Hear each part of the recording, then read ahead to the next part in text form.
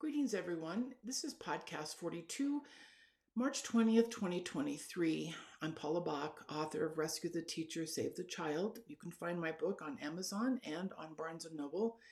I would just encourage the listener to take a look at the book. At the end of most chapters are questions for 4 points of view: students, parents, teachers, and administrators.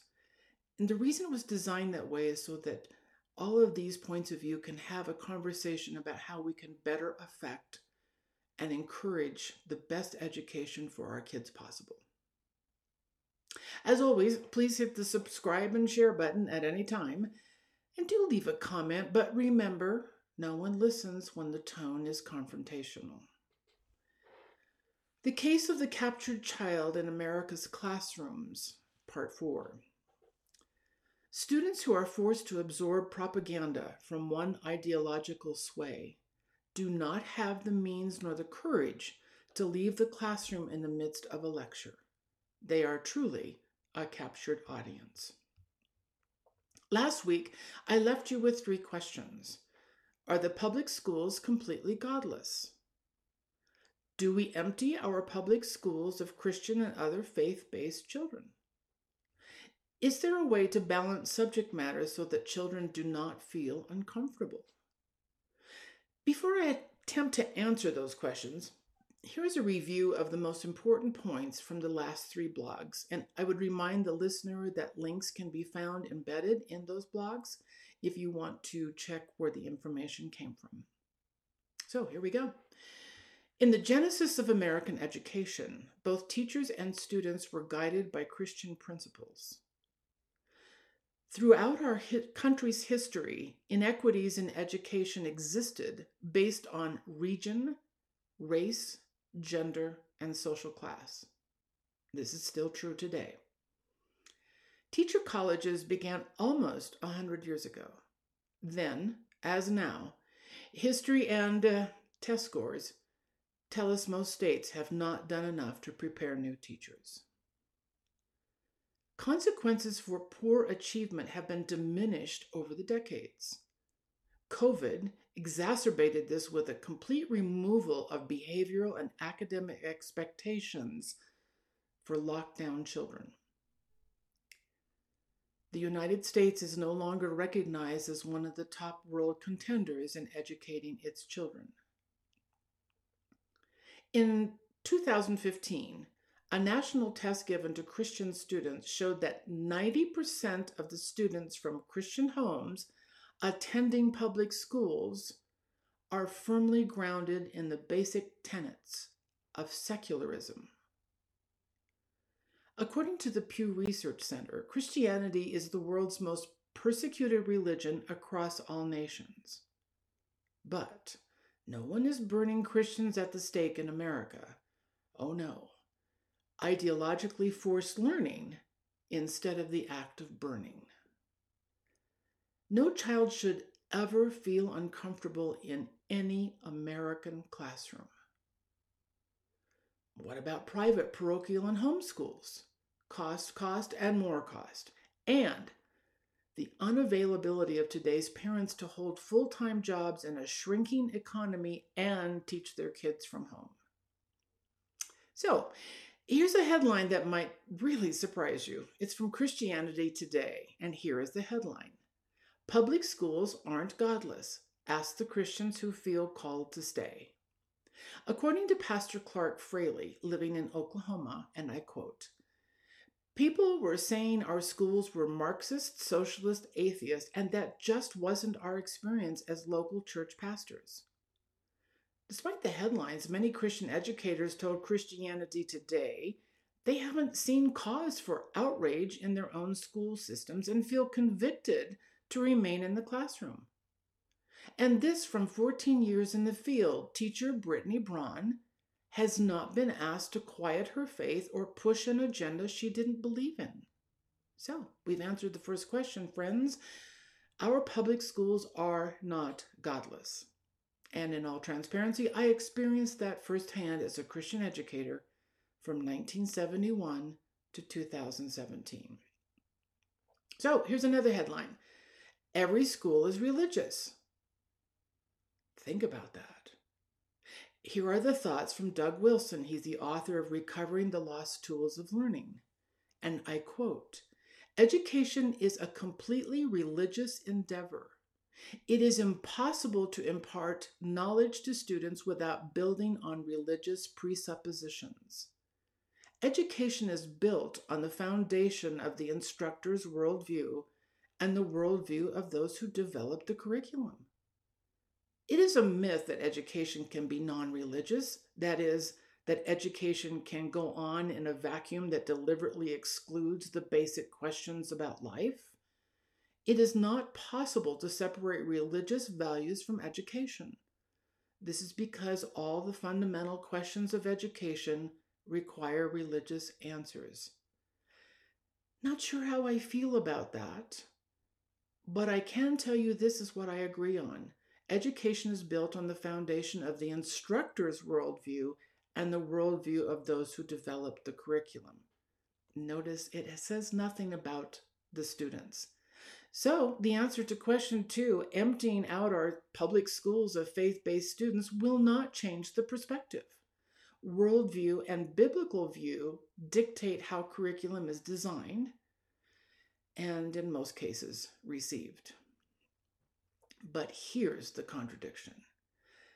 It's between how faith-based students are treated as opposed to their counterparts, and this stings. Here's a portion of a Pew Research Center article, report on holiday programs in the public schools, and I quote, "Christmas-themed music programs also have raised constitutional concerns. For a holiday music program to be constitutionally sound, the courts maintain school officials must ensure the predominance of secular considerations, such as the program's educational value and the musical qualities of the piece.